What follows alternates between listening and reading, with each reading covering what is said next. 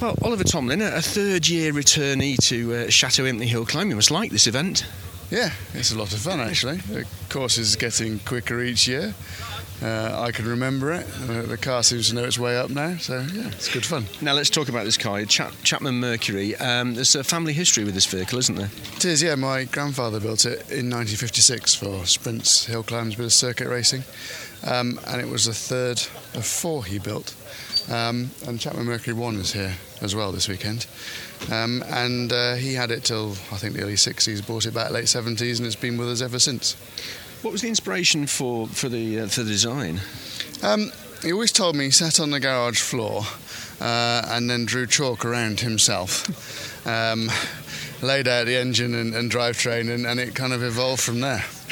Absolutely marvellous way of doing it. Now tell me, the engine is what?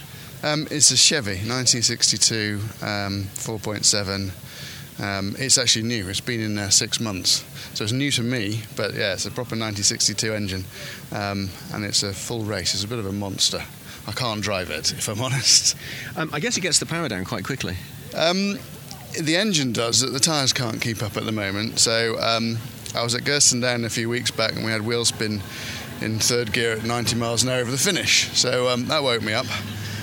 So we'll find out today. Now you'll know the course here, of course. It's a very fast first half of the course, then heavy on the brakes and into the technical bit. I guess you wrestle this car around that second half of this hill climb. Oh yeah, that's a very good way of describing it. Definitely. I was at Cholmondeley a few years back and braking from 120, and the brakes were starting to grumble into the first corner. And here, they're just on the edge of grumbling, so it's not too bad because it's drum brakes all round. So they do get rather hot. And yeah, you putting the power down over the finish line is quite good fun. You come out the final corner and welly it. I guess you get a real sense of, for want of a better phrase, driving by the seat of your pants in something like this. Absolutely, and they're usually red hot as well because the exhaust is right under my backside, so it warms up quickly. Now, it's a beautiful day here for the third of the Chateau Impney hill climbs. Expecting big crowds as well. It's a great family event, isn't it? And there'll be a lot of people here watching you go up the hill. How much are you conscious of all those enthusiasts watching you when you're going up the hill, or do you have to put 100% into making sure you don't push it off the road?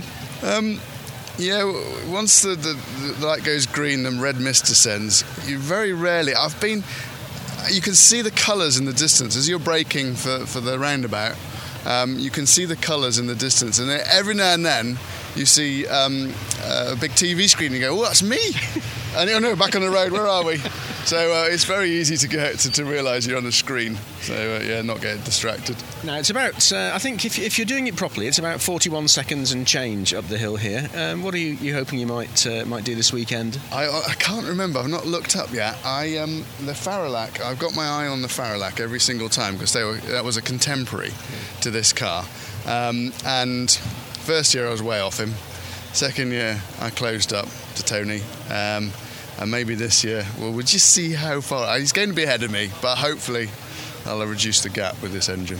Just finally, you sit on the start line in this car that your grandfather designed and built, and is there a surge of pride that comes in you knowing that that's the history of the vehicle? Yeah, I mean, he's gone now. Half of me nods to him and says, I hope you put it together properly. And yeah, I'm very lucky.